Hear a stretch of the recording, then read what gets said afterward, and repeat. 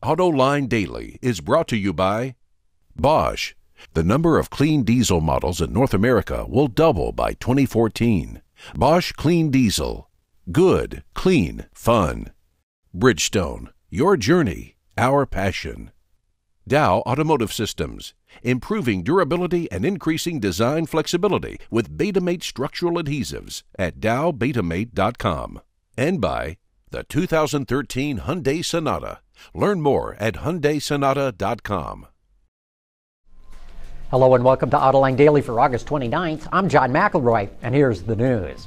As we reported yesterday, the Obama administration finalized its ruling on a new CAFE standard of 54.5 miles per gallon by 2025. And yesterday, Fiat Chrysler CEO Sergio Marchionne said they're struggling with the choices they have to make to meet these standards just by 2017.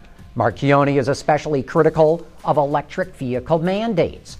Speaking to members of the North American Car of the Year jury, he said, "I am guaranteed to lose money on every zero-emission vehicle." Referring to the electric version of the Fiat 500 that they're going to come out with, Marchionne added, "I'll be the proud owner of an economic lemon." As if to put an exclamation point on this, as we reported yesterday, GM is idling production of the Volt for 4 weeks, and Chinese EV maker BYD just reported that its profits plunged 94% so far this year.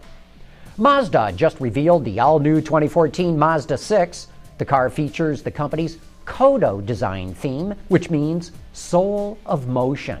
But to our John Destai, it's not quite as pretty as today's model. The new 6 rides on a 111-inch wheelbase, which is slightly longer than the outgoing version. Also, that's about an inch or so more than the wheelbases of the Toyota Camry and new Honda Accord. That stretch should make for a spacious interior.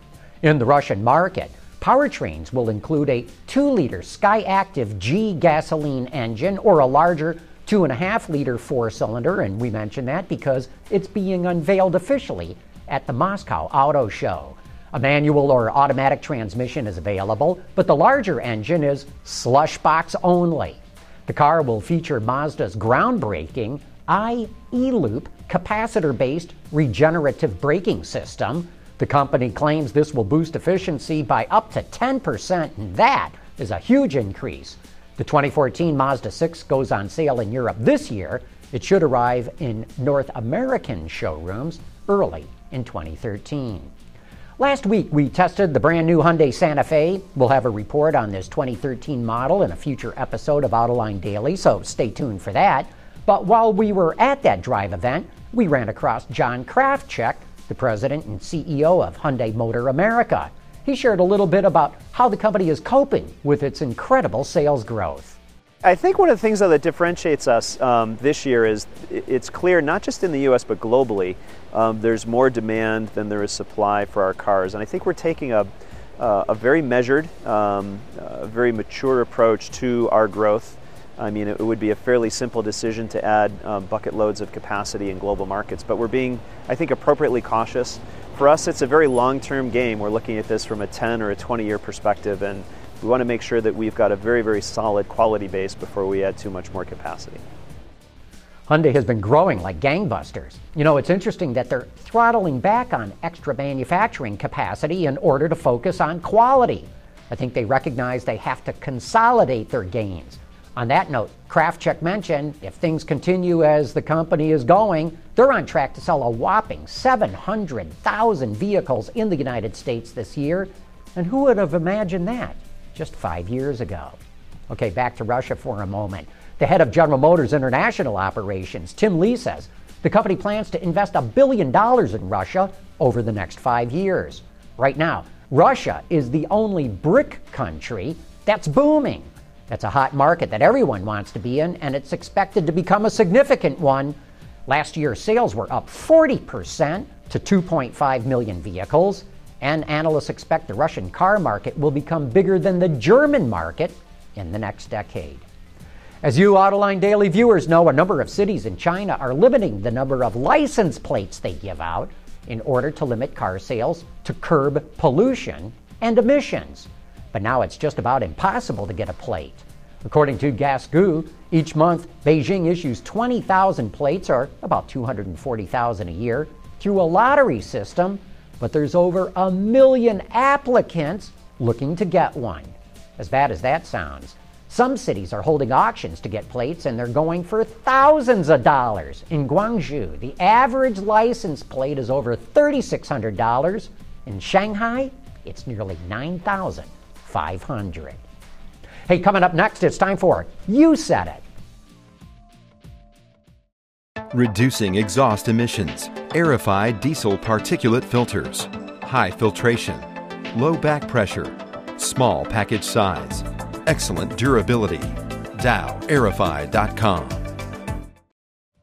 And now it's time for some of your feedback. David Darovitz wrote in to say, Volt is the best-selling EV in the world. 4 months of sales growth, very strong August retail sales, highest scores in third-party consumer and quality metrics. Well, Dave, all I can say is GM is losing a fortune on the Volt, and Nissan is losing even more money on the Leaf. As Sergio Marchionne said at the top of the show, electric cars are economic lemons. Chuck Grenche saw our report on the piezo electric motors from DTI and says, the story on the piezo electric motors left out one important piece of the equation, cost. A lot of benefits, but anyone know what that might be? Chuck, the DTI people say their motors would be a little bit more expensive, but offer other offsets, such as being able to use lighter gauge wiring. Pedro Fernandez is keeping an eye on labor talks in Canada and has this to say, CAW workers better watch out.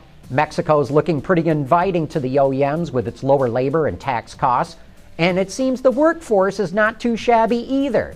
Just look at the Fiat 500 and the Fusion. Pedro's right.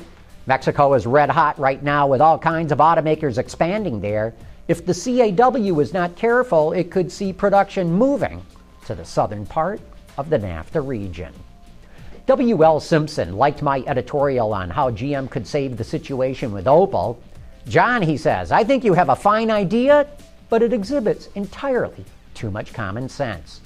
GM veteran said, John, under your Opel liberation scenario, you mentioned that a Fiat Opel PSA tie-up would become possible.